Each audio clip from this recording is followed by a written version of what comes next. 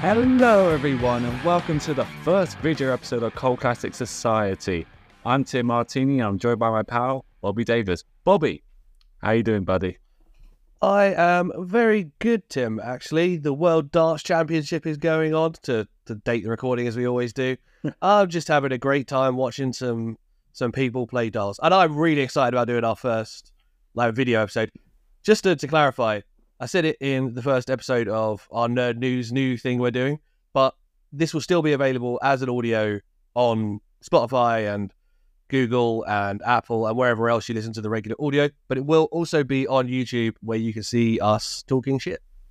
Yeah, and now we have to mind how we look while we're doing this. Oh, Tim, we usually look like such shit when we record. I've actually and everything, but actually dressed for the occasion. Yeah, I went self-referential and I put my Ducks jersey on. And look, I've got my collection of trainers and my guitars and Tommy Wiseau looking real creepy. So I got Venom statue there, got an Evil Dead poster right there. My image is flipped, so this is really difficult for me to point out everything. Yeah, we got a nice Godzilla collection up there. The room backwards, look. Maybe we'll flip this in post. But yeah, this is exciting stuff. And just to quickly, let's keep things rolling. I've got news of myself because this episode comes out on the 17th. On the 15th actually. Dates are hard, Tim. Come on. Dates are hard. In 2 days' time from when you'll be watching, listening. It's still interesting to say watching. My new song will be out. My first original. Oh, God. That can't be good. I mean, yay. So it's nothing about Evil Dead yet. So, yeah, there will be an Evil Dead song. I know there'll be an Evil Dead song. Oh, yeah. There'll be an Evil Dead song. It's just already been written as we speak. The song is called Waves, and we'll have links to where you can find it in the description. But yeah, I'm super proud of this one. Not that kind of way, it's more like Tim, you still have to say stuff for the audio version as well. Oh, sorry. Like to see everyone, like to see. But enough about us. We're here to talk about Good Omens, an episode that, this was going to take a while to do, but as we were speaking in last episodes, you got really excited talking about it, Bobby. So I thought, as a New Year's treat, we should do this. Yeah, I've been wanting to watch. This has been on my watch list for probably over a year, maybe even 2. I love David Tennant and Michael Sheen, and I've been wanting to watch this for a while. Just haven't quite got round to it. There's a million other things to watch, and on top of that, life. Yeah, I mean, so I never actually read the original book that this is based off because Neil Gaiman wrote this for Terry Pratchett back in 1990, and then Neil Gaiman himself, he was working with Amazon for American Gods, and then that led to this. So I was just intrigued by it mainly because it was David Tennant and Michael Sheen working together. Yeah, I mean, I've read one Neil Gaiman book that I really liked, which was called Neverwhere. It's about I read the comic of that, actually. Oh, yeah, the book's great as well. It's the Secret Society living in London. Yeah. Yeah, it's cool. So I like Gaiman. He's also done some great stuff for Doctor Who, so... Yeah, because he did The Doctor's Wife and Nightmare in Silver. We don't talk about. Yeah, he does the creepy ones most of the time. Yeah, because I was a big fan of Neil Gaiman because American Gods is one of my favorite books, actually. So I was really happy with how that series was going. So to hear he was doing another one with David Tennant doing his Doctor voice again. Oh my God, he's just the Doctor. A lot of the mannerisms as well. Yeah, it's so similar. It's like Gaiman and Pratchett were like, yeah, just be the Doctor. So did you know anything else about other cast members that was in this show, or did you just know about it being Michael Sheen and Tennant? That's all I knew, and there is a couple of other actors that come up that I love, so that's cool. That's good, and we're just going to dive straight into the first episode when we get a nice little monologue from God herself. Oh, the fact that God's a woman has probably pissed so many people off. Oh. Yep. This led to a petition against Netflix to cancel the series. in which Neil Gaiman himself's like, yeah, Netflix cancel my series. Even though it's Prime. Yeah.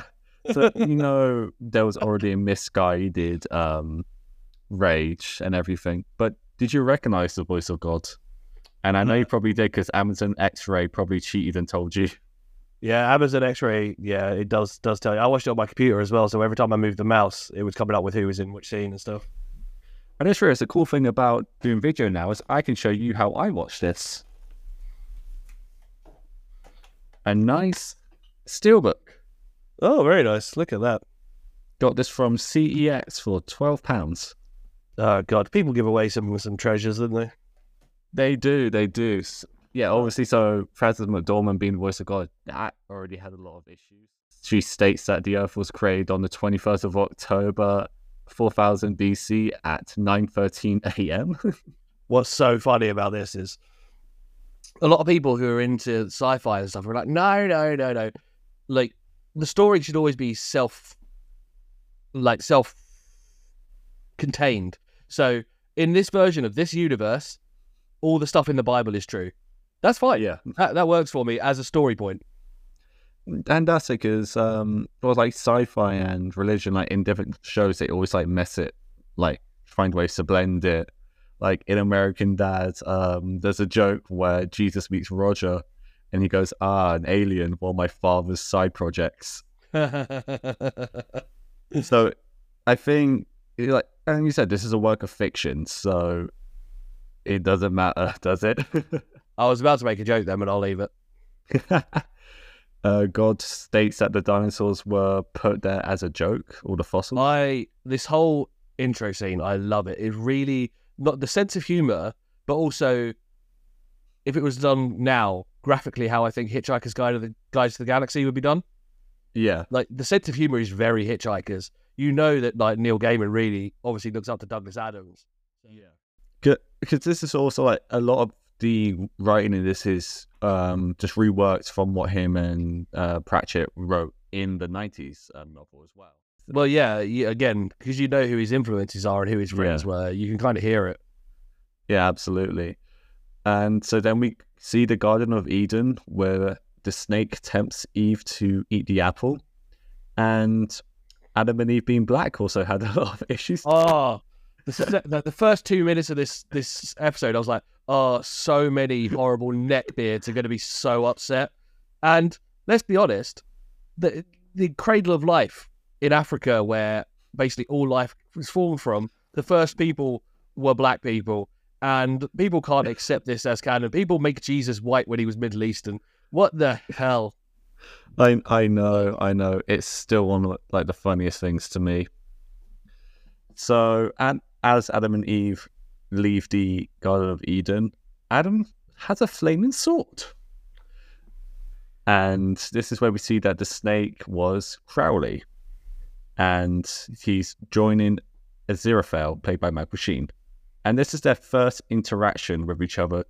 And they're already talking about the differences between good and evil, which really just sets the whole tone for the show. He's called Crawley at this point as well, not Crowley. Yeah. That changes, yeah. Yeah, he prefers Crowley. I think Crawley was just a thing because, I don't know if it's because he was a snake or whatever, but yeah. I like that Tennant's hair immediately, so he's got the long hair now, but as you go through, the hair changes with the era, whereas Michael Sheen's character just keeps the same kind of... keeps the same, yeah. I like that Crowley wonders about God's plan here, and it's that kind of, hey, why is he so cruel? Which is a lot of kind of atheist point of, like, if there is a God, why does so many awful things constantly happen? And that's a big thing about this series, especially with, like, an angel and demon being friends. That's, like, the central conflict between those two. Because Aziraphale just keeps saying the great plan is ineffable. We don't understand it. Only God understands it. So it's God's will, so we can't question it. Yeah, and yeah, I think this was written tongue-in-cheek by Gaiman, because every time he says that, it's something awful has happened. Yeah, and what I find, and they even say, because Aziraphale gives the flaming sword to Adam, and even Crowley's going, like, were you allowed to do that? Iffy. And there's a funny thing where Crowley says, "It'd be funny if I, the demon, did the good thing and you, the angel, did the bad thing." Aziraphale goes, "No, it wouldn't." I know his full name is Aziraphale, but for my note's sake and for the fact that it's quite a long name, I'm going to be calling him Azzy. Good old Azzy.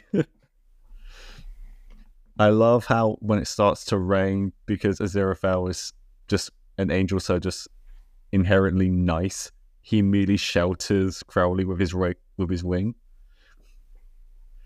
Yeah, and that is something that you're not going to hear or see Crowley doing at all. What's weird is he is a consummate bastard, but as their friendship develops, you do see him kind of doing stuff for Azzy. Yeah. No one else.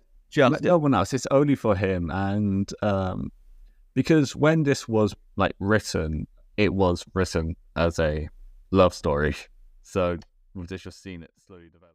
Yeah, I mean, there is clearly some erotic subtext between them. Not quite this early on, but even by the end of this episode, you do see it. Yeah, because it's just introductions, so yeah, you don't want to immediately go like, "Bam, they're gay." I know, another thing to piss everyone off. But funny thing about this, so when this series came out, Neil Gaiman was being called out on Twitter for saying, "Why weren't you saying this was a gay couple?" And he said, "They're celestial beings. They have no concept of gender. Yeah, it's just an ethereal love story." Is the way they just happen to present as men on Earth. Yes, exactly. What did you think of the 2D title sequence? I love the 2D title sequence, but it is the second thing in this show that's made me think of Desperate Housewives. because, come with me on this, the voiceover does not sound like the woman who does Desperate Housewives.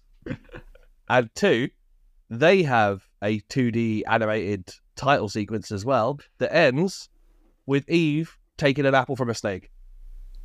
I will say that I've never watched Desperate Housewives, so I wouldn't know.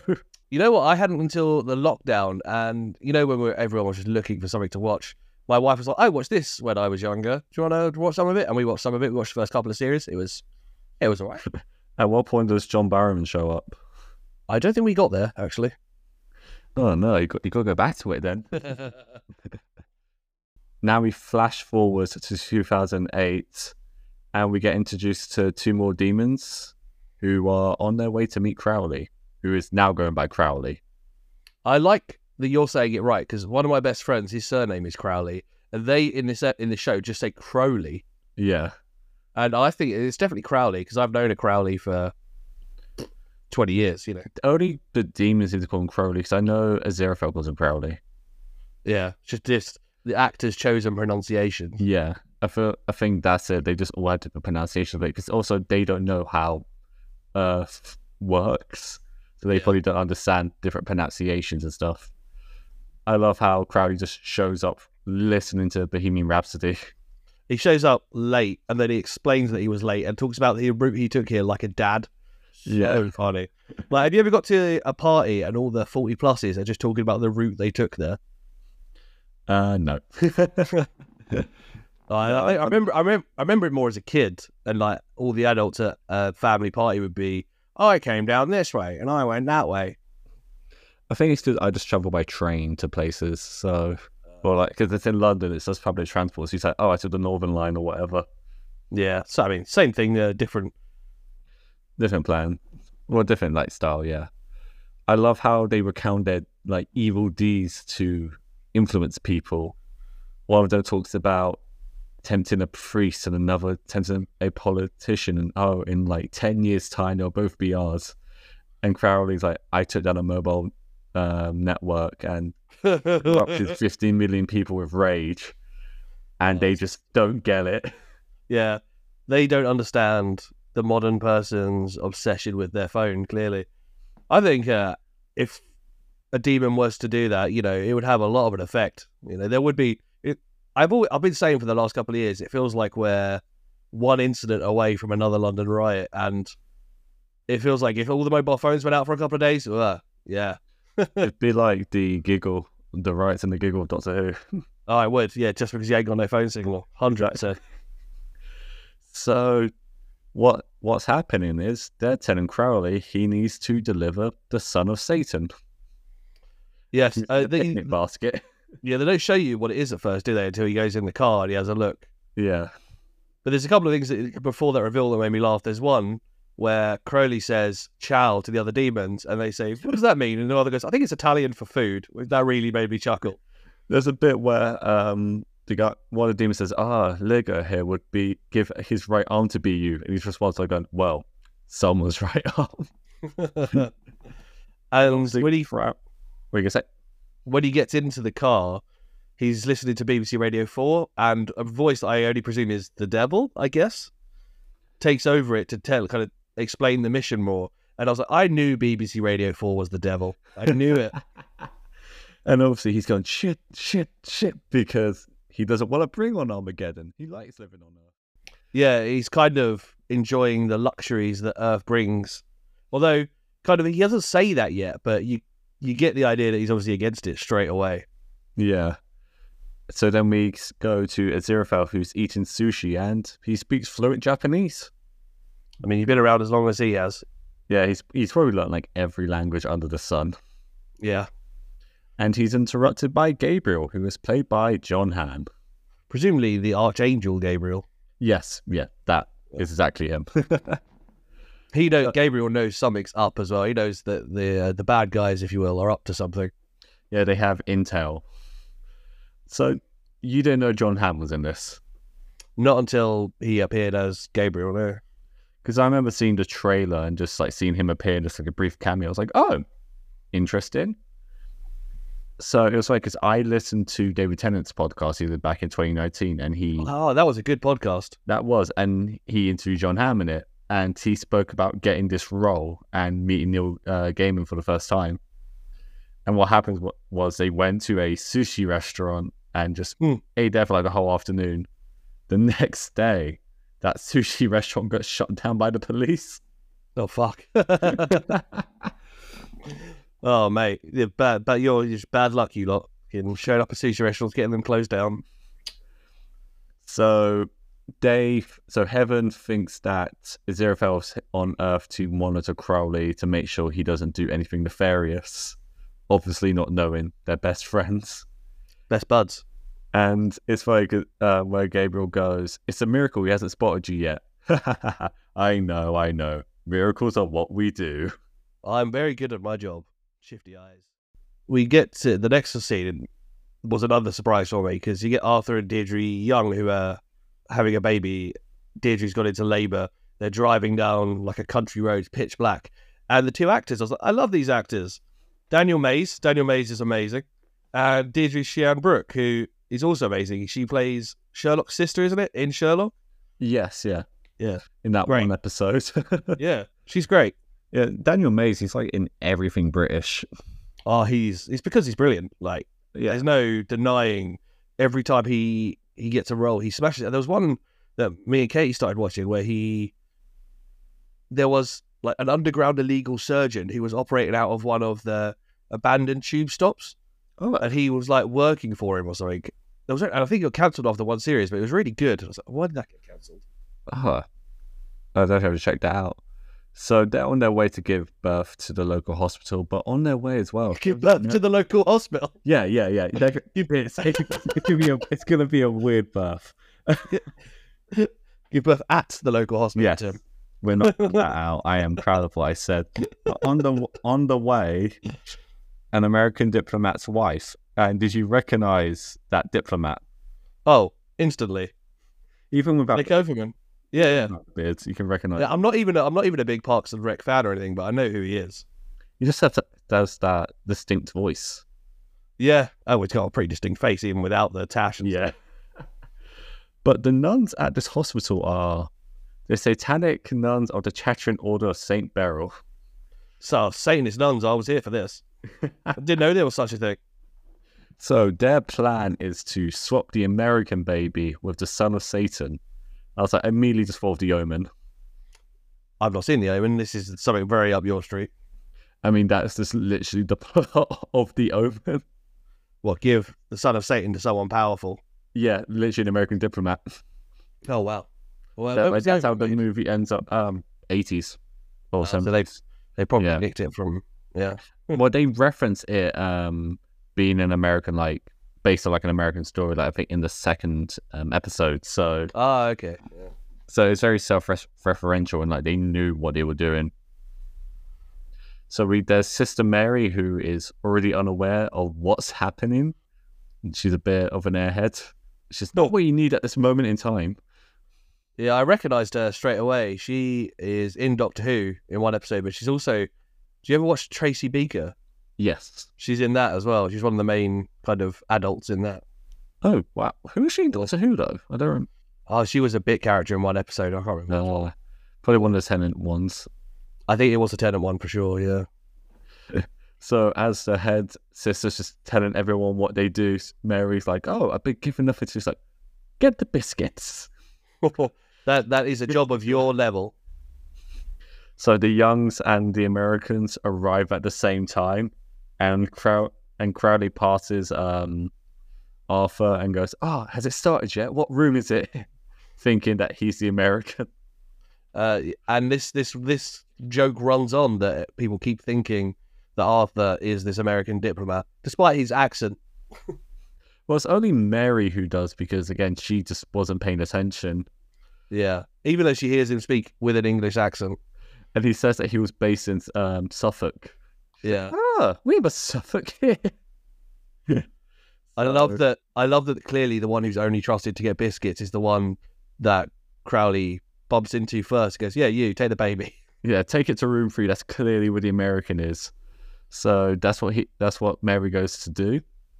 And Crowley looks over his new son, who is now the devil. The Antichrist. Arthur looks over his new son. Yeah, Arthur, yes. Crowley. And there's a really great scene here. After they've shown Arthur the boy, there's a wink conversation where the two nuns wink at each other. Yeah, the myth-information. There's like an inner monologue told by God about what they both thought that wink meant, and they both misunderstood what the other meant. So funny. So I love with the American, they're like, oh, what's she called a son? And she goes, Warlock. It's a great British name. Well, it's not just, it doesn't go straight to that. In both sets of kids, there are two nuns trying to talk them into either demonic or biblical names. So they start with Damien, who is kind of renowned as the son of the devil, right? That's Damon. And then they go for a few more, and they end up with Warlock and Adam. Yeah. So, but what I love is that you just never find out what happens to the American baby. No, Warlock's, gone. Yeah, like Warlock and Adam, but the actual American baby, gone. You'll never hear from him again. What?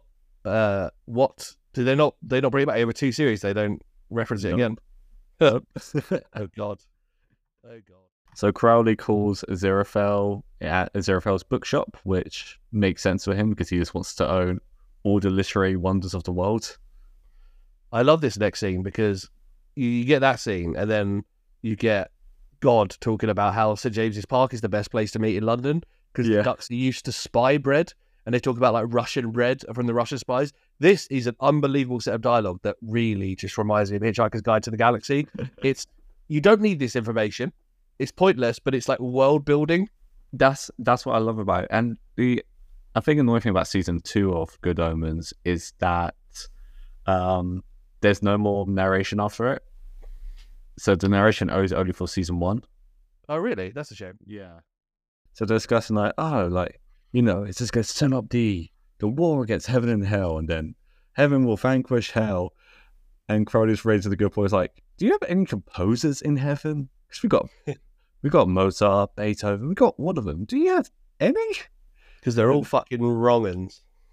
And then Crowley basically tells Aziraphale, if this war goes through, you will lose everything you love on earth, and you'll be stuck in eternity in heaven. All the books and the music and the food. No, you ain't getting none of that. So they start to realize that maybe they got to team up to save the world. But first things first, they have to dine at the Ritz. And they jump into Crowley's cool-ass old-school car. And the way he drives around central London, I mean, I've seen people try that, but they're usually driving white vans. Yeah, Crowley just has no regard for road safety. So good. So after that, they head back to Aziraphale's bookshop because they want to just absorb copious amounts of alcohol. I was surprised that they were drunk when I was first watching this. Oh god, they're demons and angels. They can get smashed. Presumably, it takes loads. Yeah. And then Crowley's like, while they're drunk, is trying to convince Aziraphale that they need to stop Armageddon because, you know, all the animals are innocent. And they sober up. The way they sober up is brilliant. They literally just refill the bottles from all the alcohol in their bodies. They're like, yeah, transport the alcohol back out of their body. That's a Gross. That's recycling. I was going to say the demons dissolved the covenant and they set fire to the building as well. So there'll be no evidence of everything they did there. Yes, they killed, at least one of the nuns gets killed. Yeah, they burn all the insides. Yeah, so there'll be no proof. So Crowley says it's okay to stop the diabolical plan because it's stopping evil. So heaven will have to allow it, right? Obviously, that makes sense. It makes sense. So their plan is to influence the child's upbringing. So Crowley will become the nanny, and Aziraphale will become the gardener. So this is 5 years later we jump to. So they said there's 11 years till the end of the world, and we jump forward 5 years. So we've already lost nearly half of that time. 6 years away, and like you said, they get hired by the American family to be the nanny and the gardener.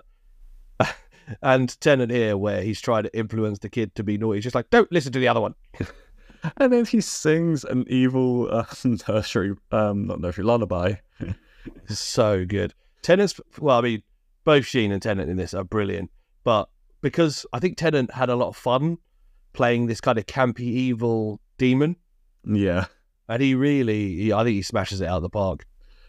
I think just like a period of time where he was finally just getting like more like villainous roles as well, because he obviously had Jessica Jones beforehand, and then he had a American movie called Bad Samaritan where he's got to play a psycho. So I think he was just relishing being like more evil characters, and then again to do with like in the UK again rather than like on American shows.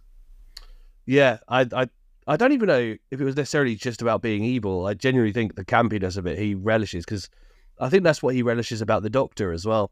Yeah, because we should say, like, with Crowley dressed up as the nanny, it's just him with a bit of makeup on. And in a dress. Yeah. In a dress. So it's, just very campy. And I think that's what leans into more what Neil Gaiman said about their, like, view on gender, like, being celestial beings. They don't see it that way. No, they're not bothered. They're Tennant / Crowley just decides to hide by dressing up as a woman. Doesn't bother him. And the show doesn't like draw attention to it going, that's a man in a dress. No. But even to the world, they see this as a woman, which is, it's just nice to see it done that way. Nice and progressive. Exactly. They go to their head offices, which are just heaven and hell, which I thought was really funny. And the literal staircases. Yeah, and you get stairway to heaven. Yeah, and Crowley just like absorbs through the floor. So rather than like a down escalator, which is what Aziraphale goes on, Crowley just kind of absorbs into the floor. Yeah, it's really cool. And they're both telling their bosses how everything's going well. Crowley's telling all the demons that he's the most evil child we've ever seen. But when Aziraphale tells all the other angels, they applaud him, but they don't believe in him. They tell him that plan's useless, that the child will obviously grow up to be evil, and an Armageddon will come around and we'll have our big fight. Aziraphale is going to fail. That's just how it is. That's just how it has to be. We now jump forward, and it's 6 days before the end of the world, and the demons are feeding the Hellhound. Oh, the Hellhound is brilliant. Although we jump before that, we find out one of the regular meeting points of Crowley and Aziraphale, which is just on a bus. Yeah, on a bus. Yeah, but they do it like the old like fashion spy way, to sit behind the other one. We're talking to each other, but not sitting next to each other. We don't know each other, shifty eyes. No, I'm just looking forward and just talking to the person in front of me. The Hellhound is brilliant. You just see a paw. It reminded me of Harry Potter quite a bit. I can't remember what the dog's called, but when they break into, Yeah. I don't remember what film. I don't it is. remember. It was, I've only seen them. I've only seen them once, I think, twice maybe. But yeah, and they state that once the boy names the Hellhound, the process towards Armageddon will begin. yeah, that's ominous. I like that there's a definitive point at the beginning of Armageddon. Let's be accurate about this. Exactly. Crowley just suggests, why not just killing Warlock? Yeah, that's a simple way of doing things. And then Aziraphale says he just can't do it. Even if it's not Armageddon, he can't kill a child. So they're watching Warlock and his mum walking through a park. Do you know what park that is? No, what was it? I recognised it straight away because the mum says, and then you see a clip of it as well. Oh, look, this is what they used to think dinosaurs looked like in the past. There's only one place in London, maybe even the world, that has, like, I think there's about 20 statues of what they thought dinosaurs looked like, and it's Crystal Palace Park. So funny. They're so weird looking. Anyone in London, if you've never been and you want to laugh at what the kind of old paleontologists thought dinosaurs looked like, go to Crystal Palace Park. And what's great about it is they all wore away and got destroyed by the weather, and they put new ones in that look like the old ones.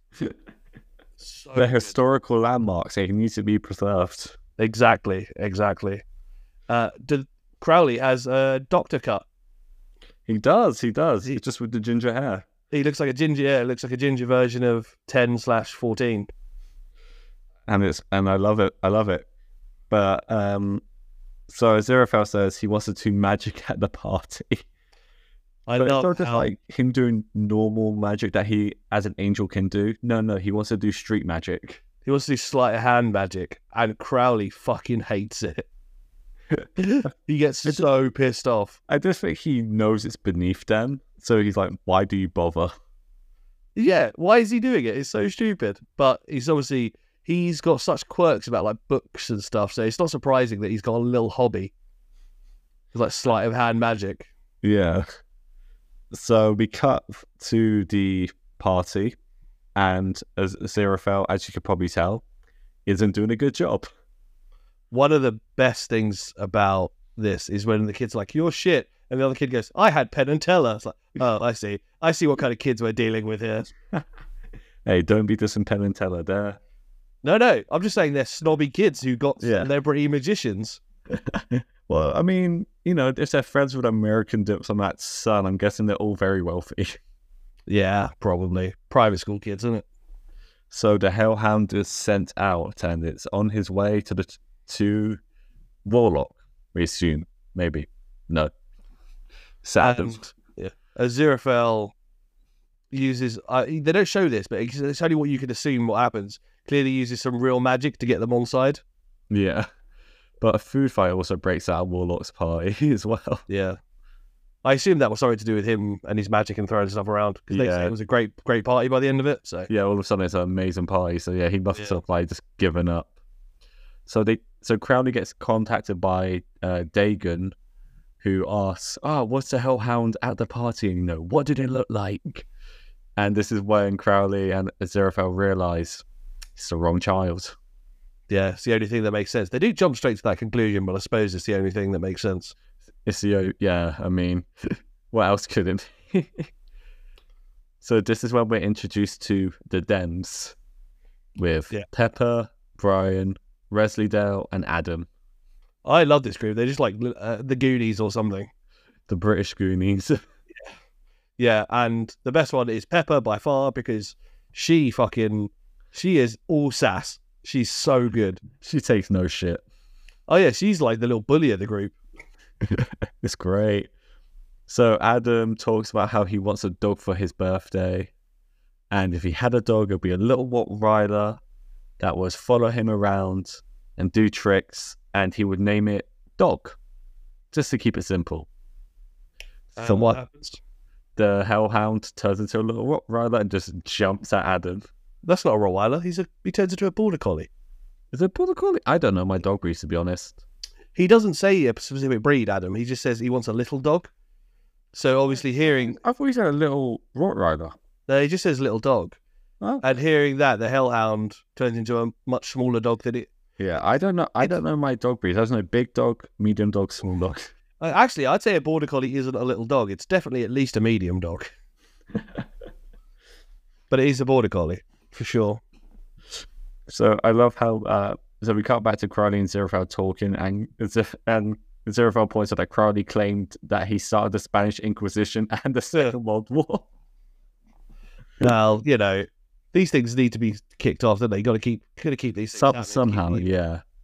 And like a little like chill goes down Crowley's spine, and he can tell that the Hellhound has found his master. It has been released, and now they know Armageddon is happening. So that's how the first episode ends. So good. Really enjoyed this episode. I think Sheen and Tennant absolutely smash it. So good. Both characters are so out of place, but well done. Yeah. Like, they're out of place in the world, but they're not only that, they seem out of place with their own kind as well. So really like... They're like almost like nomads to both worlds. It feels like they could both be versions of the Doctor, because he's a nomad to his own people as well, you know. Yeah, I mean, there is a lot of Ten in Tennant's performance of... For sure. And Crowley. having watched a lot of Tennant stuff, he doesn't always fall back on that. So the fact that it is so much like 10 was probably a choice. Yeah, I think that was probably asked of him to do, to be honest. It felt very...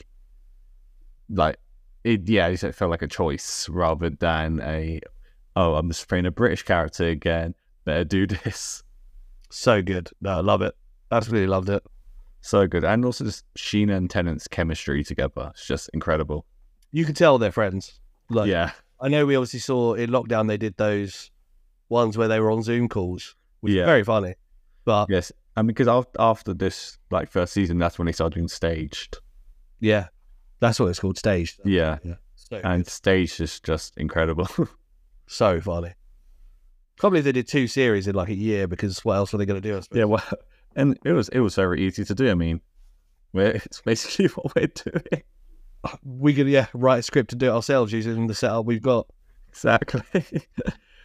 But we're going to go straight into episode 2, and it's Thursday, and it's episode 2, the book. Oh, episode 1 was called In the Beginning, by the way. I didn't even read because obviously on my Blu-ray it doesn't say the episode titles. It is episode 1, episode 2. Prime, it does. Yeah. But it's Thursday, and it's 2 days before Armageddon. And Armageddon's a Saturday. What a bummer. Not even a Sunday. Yeah. Or it could be a Monday, you know. Let everyone have the weekend. Jesus. And Gabriel and another archangel enter the shop, and they cannot blend in. No, that's so funny. Straight away, they're like, I'm buying pornography. Really reminds me of Homer Simpson. It's a pornography store. I was buying pornography. Which shows you, even though he's a human, Homer blends in as well as an archangel trying to hide himself. Because Homer is not human. No. But it's what really great. When they go into the back, they go, we completely fooled them. Humans are so gullible. There's a joke straight after that I really like, which is, something smells evil. And then Aziraphale goes, that'll be the Jeffrey Archer books, I'm afraid. Fuck Jeffrey Archer. So Gabriel tells Aziraphale that the 4 horsemen of the apocalypse are being summoned, and that you can't have a war without war. No, that's a good joke. That's his little joke, because one of the 4 horsemen turns out, it's called War. Yeah, and I think that's a good joke, to be honest. It's a dad joke. Yeah. Crowley is watching a TV show called Pam and Sam, and the only thing I wrote here is, it's Connie Huck. How lovely. And then the 2 demons just appear on the talk show and go, Armageddon's happening, Crowley. You better be ready. Yeah, they just take the place of the presenters, don't they, and start talking directly to Crowley from the telly. That's good. Crowley's apartment in hell looks nice. I think, I don't know if that's the equivalent of like a high-rise penthouse in hell. Yeah, man, he's doing all right for himself. So this is so they also say that the American family will be taken to the Middle East where the war will take place. Yes, and they make a comment about how that's where they start like most of the wars now. I was like, okay, Yeah. bang on the social Bang on, yeah. nail there. There's a peace agreement going on, and it turns into a Mexican standoff. Yeah, because at first it's like very like nice and like they're all being very chummy with each other, going, it's good, we're finally going to get this war resolved. Then an American journalist shows up, and all of a sudden everyone starts getting very tense to each other. They argue over who's going to sign first. But this is when the outsourced summoner for the Horsemen arrives. It's just a postman. I love this postman. He just goes to the far ends of the fucking world, and he's acting as if he's doing the local rounds. It's so funny. So he gives the journalist her package. It's a sword, and it's revealed that she is War. And what happens as she walks away? They all start fighting. A war takes place. A war breaks out yet again. So, yeah, and that's how the cold open starts. We get the intro, and then we are sent to 1656 to watch a witch burning. I love how all of them are like, let's burn her, she's a witch. How do you know she's a witch? Well, she did all this to help us. So, fucking bastards. Like, she did exercising. Yeah, and then she just, like, three of them say stuff that they helped her, that she helped them with. It's like, come on. That's what it was like for, like, in back then. Like they were making herbal medicine. It's like, bah. Is it one of the ones she can read as well? Isn't that one of the things? Yeah. As a witch. So funny. So we get introduced to Major Adultery Pulsifier, played by Jack Whitehall. Which I did a double take when I saw that at first. Yeah, he's well disguised in this one, less so later. Less so. Opinions on Jack Whitehall? I don't love Jack Whitehall. I don't think he's very funny at all. He also, I don't know, something like when Romish does the things with his mum, it all seems very natural. When Jack does the things with his dad, it all feels very staged.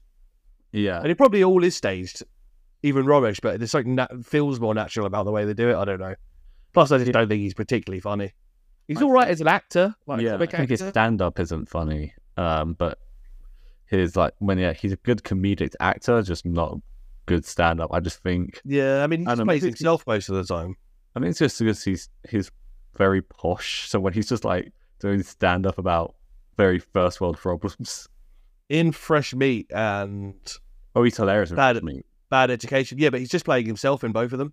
Yeah, but because it's scripted, it's not his writing. No, yeah, he's fine in them because they've gone just be you, Jack, and he does it, and they're actually he works for the part. But in general, I don't love him. No. Also, the fact that he had something to do with the start of AEW was weird. Well, he's just a massive fan of it. Yeah, it was a British ITV deal. Yeah, obviously. So they're going to burn Angus Nutter, who can see the future and has a lovely little book of predictions. And they go, oh, no, they can't be real. It's like, well, adultery came into town.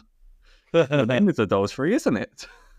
Yeah, and I love the title. Like you said, it's called something like the Lovely Book of Prophecies or something. The completely accurate predictions of Angus Nutter. Something like that, yeah. And she says she's the last true witch in England. Which is, considering how she can predict everything, is very accurate. Yeah. As she's being burnt, she tells all of the townspeople to come close. And it's because she has gunpowder and nails in her dress that she just lets loose. So as she gets lit on fire, the whole town blows up. So funny.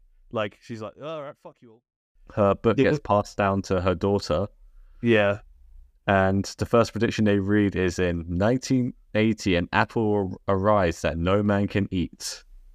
And we then jump forward a few hundred years, and we're to Agnes's relatives, her descendants, and it turns out one of their mums bought 5,000 shares in Apple. Yeah, so they lived well off. Yeah. Yeah, so they're living like on a Californian beachfront property in a place that would probably cost, kind of $15-20 million. I think that's always the thing. Like, did you ever have like that school ground like conversation. Oh, what would you do if you had like the ability to travel back in time? Like I'd always say like I would go back in time and invest in like tell my family to invest in like Microsoft and Apple. McDonald's can tell them do the Back to the Future, tell them the outcome of sports events, especially like Leicester winning the Premier League in 2016. Because if you put money on that at the beginning, you're going to be very rich because no one thought that was going to happen. In fact, you just make all these really smart investments so that no one else could predict. So yeah, it's funny, isn't it? Because when you're a kid, you're like, I would go and see the Middle Ages, or I would go see this and that, and then you're like, how could I make money out of this as you hold it? It's a capitalist society. We've got to figure out how to do this. The family say it's all on the little girl to now save the world. Yeah, anathema. Yes. So I'm just going to call Anna because she get precise to save the world.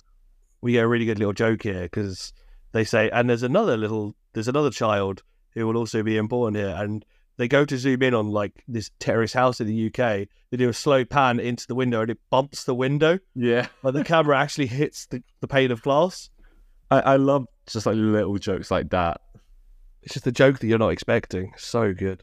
Yeah, this is Newton Pulsifier, so descendant of Adultery Pulsifier, who his character is that he's shit with technology.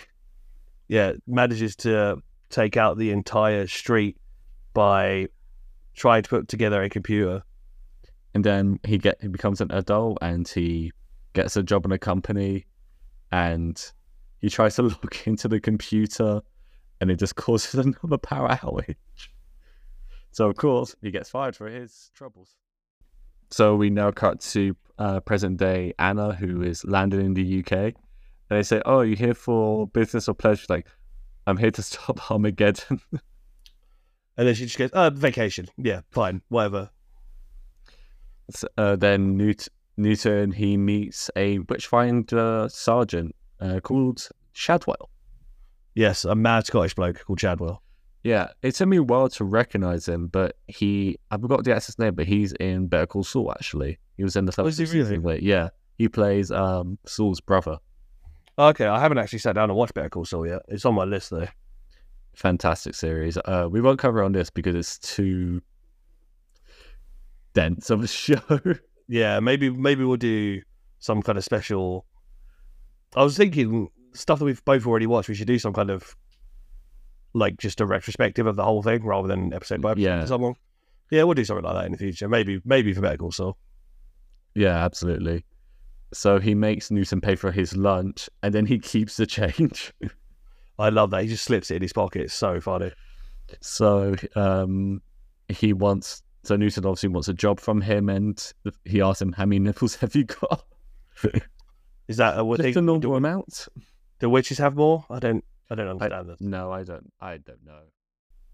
Yeah, so we go back to Crowley's house and we see his luscious garden with his plants, and God says that he read a book about talking to plants to make them grow more. But he doesn't really just talk to them, does he? It's so funny. This is one of my favourite scenes. He actually, and God says this over the voiceover, puts the fear of God into the plants. He screams at the plants and they actually like shudder. Well, she says it's something about she doesn't just put the fear of God into them. He puts the fear of Crowley into them. What I love is he tells them off like naughty kids. It's like, a spot? What have I told you all about getting spots? And then he takes the plant away, basically kills it because he comes back with the empty pot. Oh, so funny. And then he just says, grow better. I don't even know why that's so funny. It just is. Because he's angry about something that's really mundane if you think about it.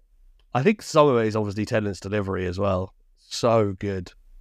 And yeah, it's just it's just hilarious. So we cut to Aziraphale's apartment, and not apartment, his bookshop, and you can see that someone is calling him regarding Agnes's book, and he's kind of annoyed that he doesn't own it himself. Yeah, and he's aware of it at this point, and we find out later on that it's crazy that he's aware of it because there is one copy in existence and no one knows where it is. So he's annoyed that he doesn't that people ask him to have because he's worried that he himself doesn't own it, which will come into play later. So Pulsar goes to Shadwell's apartment and Madame Tracy answers the door, thinking that he's here for her. I recognize Madame Tracy straight away. It's Miranda Richardson. It's Queenie from Blackadder. I love Miranda Richardson. And she is a sex worker in this one. I think my favorite thing is when Shadwell sees her, he goes, "Oh, I actually have a note here. Away, you harlot, scarlet woman, Jezebel." I love how he talks to her like that, and she makes him like cups of tea and dinner. And she's just like, yeah, here's your dinner. Yeah, like she knows what he's like, but she'll wear him down. Yeah, he's mad, is what he is. So he says the most dangerous weapon we have are scissors. It's like, why is that, lad? And he just does a stabbing motion. He was like, no, so we can cut and read. And so that is what their role as a witchfinder, sergeant, and private is to do. It's just to read information to eventually find a witch. And Shadwell explains to Pulsefire that the church no longer helps them with this. They're like on their own. Yeah, I don't think like witchfinders are even a thing anymore in like real life. I'm sure there's a society of they probably don't take themselves seriously. It's probably like a kind of not a joke. Joke's too strong a word, but kind of heritage thing where they're like, we are the witchfinders. It's like a social group. Well, like a historical recreationist. Yeah, kinda. Yeah, that kind of thing. I bet you there are groups like that. Yeah, I could imagine so. So Aziraphale now calls Crowley, and he theorizes that something could have gone wrong at the delivery stage, and that they need to find the hospital files to find who the other child was. And this is where we see how dangerous of a driver Crowley is, because he's driving 90 miles per hour in central London. He goes full GTA through the tightest, most traffic-packed streets there are in the Western world. It's insane. Whoever got to drive that car down that street for the exterior shots of the car was probably having the best day. Like whichever stunt driver that was having a great time. I can't believe I get paid to do this. Yeah, what a job, man. What a job. So we finally go back to see the Dems. Wesley Dell it says he's destined to become an accountant. Yeah, you can see that. Pepper was conceived in a commune. Oh, a hippie commune, yeah. Which is why she's so sassy. And Brian is apparently just the idiot of the group. No. They say he's a good friend. He's just a bit messy. Yeah, the idiot of the group. If you don't have an idiot in your friendship group, you do. You do. It's you. So, hey, Matt. You know who you are. Hey, Daniel. Oh, Matt, Daniel. Yeah. Matt doesn't listen, but people who know Matt listen, and you can tell him. You can tell him I said this. Daniel doesn't listen, but I tell him. We all let him know. So Athena is doing her Wiccan. We should also say that Athena has moved into the town that Adam lives in, and she's now in the countryside or the fields, doing her magic to track down Adam, to track down the son of Satan. Whatever. She's also looking for the Hellhounds, so she knows that part of the Armageddon prophecy as well. She says about a beast. Which is hilarious because, it's a tiny little dog. Yeah. Not much of a beast. They say, so the Dems automatically know that Athena is a witch because witches get their own newspaper. Which is basically just a psychic paper. Not that one, a different one. Not Mystic Meg. Yeah. Oh, no, I was referring to the Doctor Who psychic paper. Oh, okay. Yeah. Not that one. The one that just a Mystic Meg kind of one. Crowley and Aziraphale talk about how the plan was set up. So they're driving, aren't they, heading towards the hospital where Adam and Warlock were born. And they're talking about how the plan was set up and how it came about. Obviously, Aziraphale gives a nice speech like, this is what happens. We sow the seeds of evil. We always come to flounder because good will rise up. And Crowley goes, it was just an ordinary cock-up. Yeah, I just think it was the normal cock-up. These things happen, yeah. And It just always like shows like the differences between the two, even though they don't necessarily agree with their world's viewpoints. Aziraphale still, in a way, believes in the teachings of it all. yeah, Whereas Crowley just does not believe in it at all. no, Crowley's just here he's here for a good time, not a long time. But he has been there for a long time too. He's there for a long, good time. Long good time, which could be the name of their sex tape. So the Dems find Anathema or Anna. They're playing their own version of the Spanish Inquisition, the British Inquisition. It's so funny. These little kids, they reminded me of the South Park where they stumble across the kids playing Harry Potter because they're just dressed up like witches and wizards and stuff. It's so good. It just reminds me of The Stick of Truth. Yes, that's such a great game. Not, it's better than Fractured Butthole. Oh, I didn't like the combat of Fractured Butthole because I like how you're saying the title of that game because there's they purposely put a gap in there so it doesn't sound like that. You're ignoring that. Yeah, because that's the joke. The fractured butthole. Yeah, Fractured Butthole. They purposely never say it like that. Yeah. Well, they don't even say Fractured Butthole for any entire game. They only did that because they knew this was how they would get it past the censors. Oh yeah. No, don't get me wrong. They know exactly what they're doing, but I think you're the first person I've actually heard say it without that inclination. Really? Yeah, everyone else says it with the inclination that it's just been said on like all the advertising and stuff, and you're just like, nah. They fell for the advertising. That's it. Yeah, I'll tell you about fractured buttholes. So this is when Anna sees Dog and just goes, yeah, that's not the Hellhound. Yeah, they can't be this kid. Look, there's a little border collie, cute little kid. These kids are fine. And the way they're torturing Brian for being a witch is just pushing him on the tire swing. When they said they were going to play this game, it sounded really fucking ominous. Like, we're going to torture someone and find a witch. And then obviously, because they're kids, it just turns into, they're pushing him on a tire swing. And he's like, I won't tell you. Basically, he goes to say yes at first. They're like, no, you need to play along a bit more. Jesus. And then they're going, oh, come on, I want to be tortured now. Essentially, this game is deteriorated into who gets to go on the tire swing. Because then even when he finally goes, yes, I am a witch, he goes, okay, we're going to let you go. Just do no more witchy things. That's it. That's the punishment. No more witchy things for you. Like they're such kids, and I think that's like the great thing about it, because you're seeing just how normal Adam is in the build up of starting Armageddon. Yeah, he's still acting like a child. So Aziraphale and Crowley arrive at the hospital, which is now a paintball range.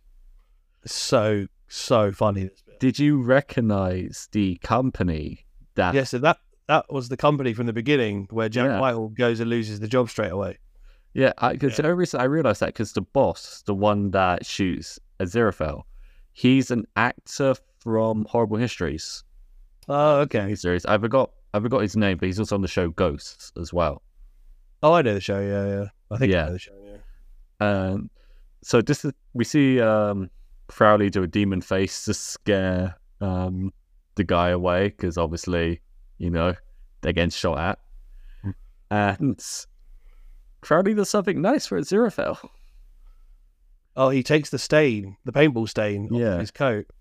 I like. There's a bit right after that. That is a nice bit. Like you see, this is where you see their friendship flowering, like you said. Well, I said at the beginning, I think. Yeah. But what I like about this bit is they have a moral argument over guns. They're like, no, guns are bad unless good people have them. And I'm like, oh no. They say guns give weight to a moral argument. Yeah, exactly. Well, that's what I mean. They're literally like, guns are only good if good people have them. It's like, yeah, but everyone thinks they're in the right. So how does that work? So then Crowley decides to perform another little miracle by making all the guns real. So funny. They're like, although then he's really nice about it because he gives them all like these little miraculous escapes, so no one actually dies. And I think that's where Aziraphale's like, "You're not as bad as you're." Yeah, you are nice, and Crown just slams Aziraphale against her. Like, there's one thing I don't like being called, and that's nice. I am a demon. I can just tell you right now, lots of fan art of that one. One. I don't want to know. I honestly don't. And Tumblr's a scary place. One of my favorite podcasts is Experience Share, the Pokemon podcast, and they always talk about fur affinity checks and stuff. I don't need to know. I don't need to know. You knew what you're signing up for when you agreed to do a podcast with me. I knew you were filth, but I didn't realise you would keep showing me filth. Jesus Christ. I haven't shown it. Yeah. Yeah. This is all just a ruse to show filth. I can hear you. I can hear it. Oh, yeah. Watch this. Oh, do you want to see the fan art? No, Tim. No, I don't. I do not want to see It's required watching now for me. I don't want to see what's on the, like, behind this camera on that wall. Thankfully, it's just playing behind. I put nothing behind my monitor. Can't be distracted. As this is happening, the former nun, former Sister Mary, walks in, and Crowley immediately recognizes her. So he freezes her in place and compels her to tell the truth. I like the way the spell is cast. He just snaps his finger, goes, yeah, and she's under. So this is when she just tells them that the records were burnt in a fire, so they have no evidence to go off. Yes, the way that all British orphanages lost all of their paperwork. Everything got lost in a fire. I don't forget, the demons did burn it in the last episode. Oh, they did. It's always the plot device when someone's trying to find their real parent. Oh, the records got burned. It's just because they're underfunding the NHS. Everything leads back to that.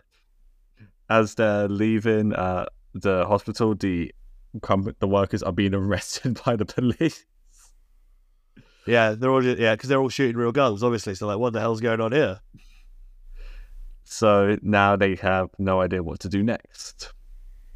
We see Anna looking for her telescope at sunset, doing more of her witchy powers, witchy spell stuff. And this is when God says, despite popular belief, witches don't do their spells naked. A lot of stories about witches were just written by men. Yeah, I like that line. I was like, yeah, there it is. Always written by the patriarchy. There you go. Yeah. You got to make witchcraft sexy. So as Anna and Crowley are both driving across the way, Crowley accidentally crashes into Athena. Yeah, completely mows her down. And there's a line here that I love, which is, as Aziraphale says, "You hit someone," and Crowley goes, "No, someone hit me." Aziraphale summons a light above Anna so he can get a better look at her, and he actually fixes her broken wrist and bike. Did you catch the line he says for the spell for the light? He says, "Let there be light." Yeah, another Bible quote. There you go. Of course. One of it, Anna goes, "There wasn't a light there," so Crowley immediately gets rid of it. Yeah, go, bye. And he offers a lift.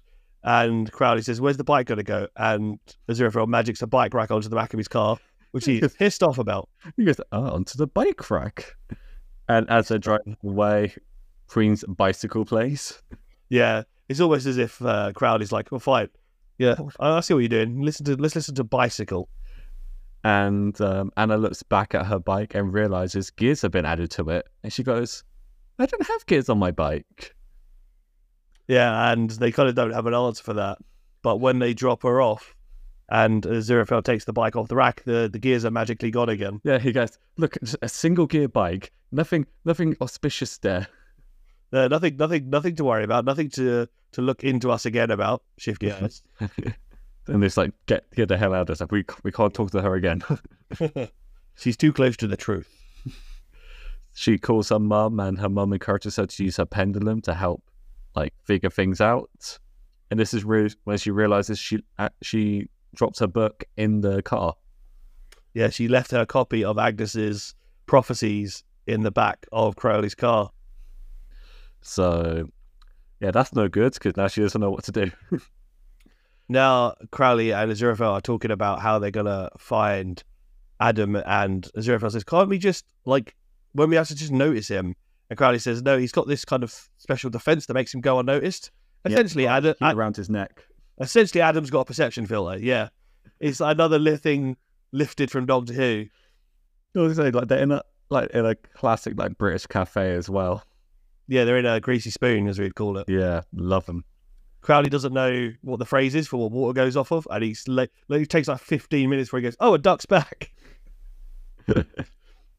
As Adam goes to sleep, well, first we cut back to the house and see Adam, Arthur and Deirdre talk about Adam keeping the dog, and they're not letting the dog stay in his room. And Deirdre goes to check on Adam, and Adam's pretending to be asleep. And when she goes, he calls the dog out, and the dog's under his bed. Yeah. And then as Adam's starting to go to sleep, like demonic whispering is entering his mind, so the influence is starting to take over. Yeah. I feel like if he'd been raised as a regular little boy at this point, he's just going to go insane rather than actually like demonic. Yeah. Well, that gets you see how that develops throughout the series. Crowley and Aziraphale both have human operatives, and I imagine this to be like Sherlock's like Paternoster gang. Yeah, the homeless network. Yeah, exactly. There's actually a fun joke about that, actually, about their network. Oh, really? Oh, yeah. So I've watched episode 3. I was not to spoil the surprise. Yeah, but I was like, I wrote the note here. They both say, oh, we've got human operatives, and they both agree that both of their operatives can't work together because they're not politically sophisticated. Yeah. And I was like, I need to see who this is. And the joke in the next one is it turns out that they're the same person. Yeah. Which is Shadwell. Yeah. It's a great joke. It is a good joke. So, yeah, as after discussed, they arrive back at the shop, and Aziraphale spots that he has Agnes's book in his car, and he just immediately runs into his bookshop.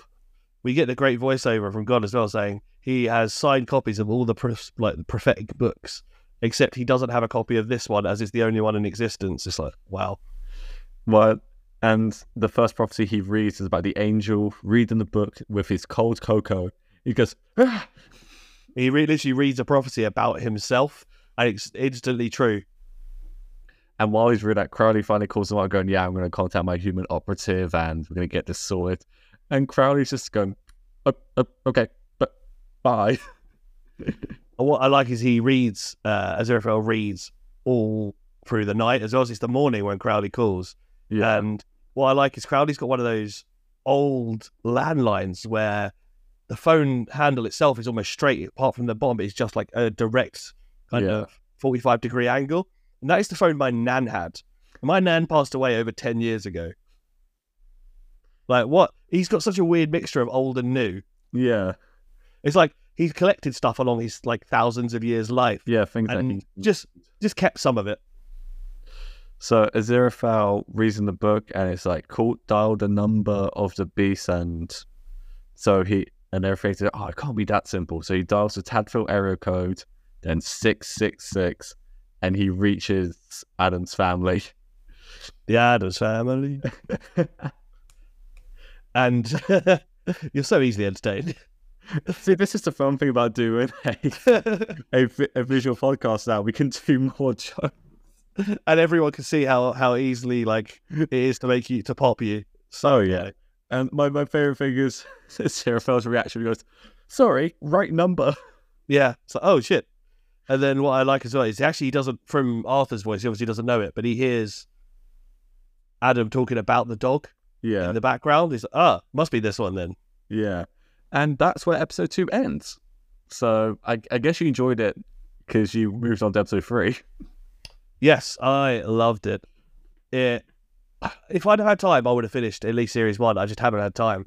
But really good show, really well acted, really well written, really funny. Definitely the influences of Douglas Adams there. You can also tell Neil Gaiman's kind of style writing. He likes fantastical worlds hidden amongst the real world. That's like one of his things that he does. And he did it before J.K. Rowling as well. So let's put that up. No, he's I really enjoyed it. I watched episode 3. That was going to like my required reading. I preferred the first episode because there was more of Tennant and Sheen in it. Yeah, they are the best thing about this. So what's actually interesting about that is in the book, Aziraphale and Crowley are barely in it. The focus is mainly on all the other characters, and then they appear like sporadically throughout to add their influence, but it's mainly about like how Adam changes throughout, and then how Newton and Anna like they develop as characters and everything. Yeah, it's a very different read, but I think they realize, well, we're gonna get Michael Sheen and David Tennant on this. Maybe we should make them the focus. Got 2 of the best British actors, and not just 2 of the best, 2 of the best actors in the world. Yeah, And you're gonna have them do, less than 10% of the scenes. Absolutely not. They're so good. They hit, both of them hit those roles so perfectly. Like Aziraphale is this kind of nerdy, cleaner than clean guy who gets manipulated by Crowley. Crowley is just this like git essentially. yeah. He's just a cheeky git, and you love him for it. So good. Well, like obviously the show did well because it got a second season, and this is when they like. So there's only one book of Good Omens, so season 2 happened, and so that was all the original story. And they've confirmed last month actually they are making a season 3. Did Gaiman get involved in writing series? Yeah, he's been writing. He's been like writing the next 2 seasons. It's all him. And he said basically this was the original idea that him and Terry thought of like throughout. So it's not like he's just making this up for the sake of it. He's actually continuing it. And yeah, I think it just gets so much better. I love this, and I think if you told me that Gaiman wasn't part of series 2, I wouldn't watch on to series 2. Yeah, that was my concern at first, but then once I saw he was doing it, I was like, you know what? Then I have faith. Because that was kind of my issue with American Gods. Okay, yeah. They kept changing showrunners for each season. Because like for the first season, they had Brian Fuller, who's one of the best showrunners ever. Because he did the Hannibal TV series, if you've ever watched that. No, I haven't. I know that it's well loved, though. Yeah, so he did that, but then season 2, they got someone else. And season 3, they got another person, then got cancelled. To have a consistent vision throughout the entire show. Like, you can see it's the same show. Yeah, that's good. I've got a couple of Neil Gaiman books over there. I've still got my copy of Neverwhere. I'm just looking over to my shelf for those who are watching. I've got a shelf over there. And I've got a copy of Anansi Boys that I've not actually read, but I do want to read that. Oh, okay. Yeah. Like one of my charity shop pickups. Oh.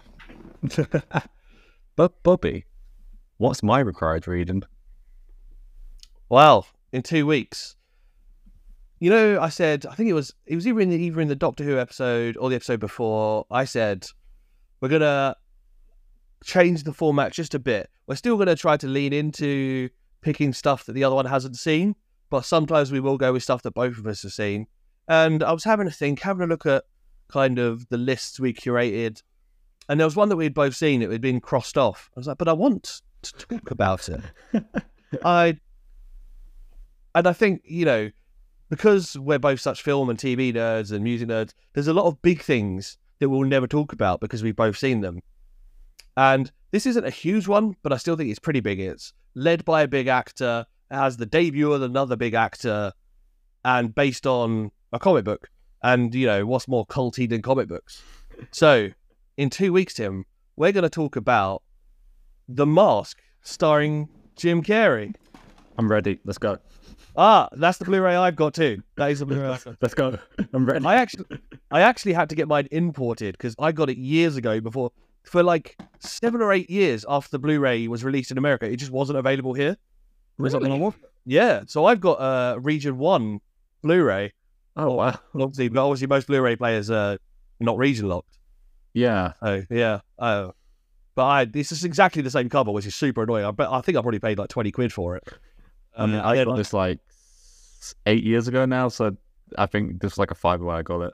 Yeah, I mean, I had mine I probably got it in 2011 or so, and it was still before it was released here.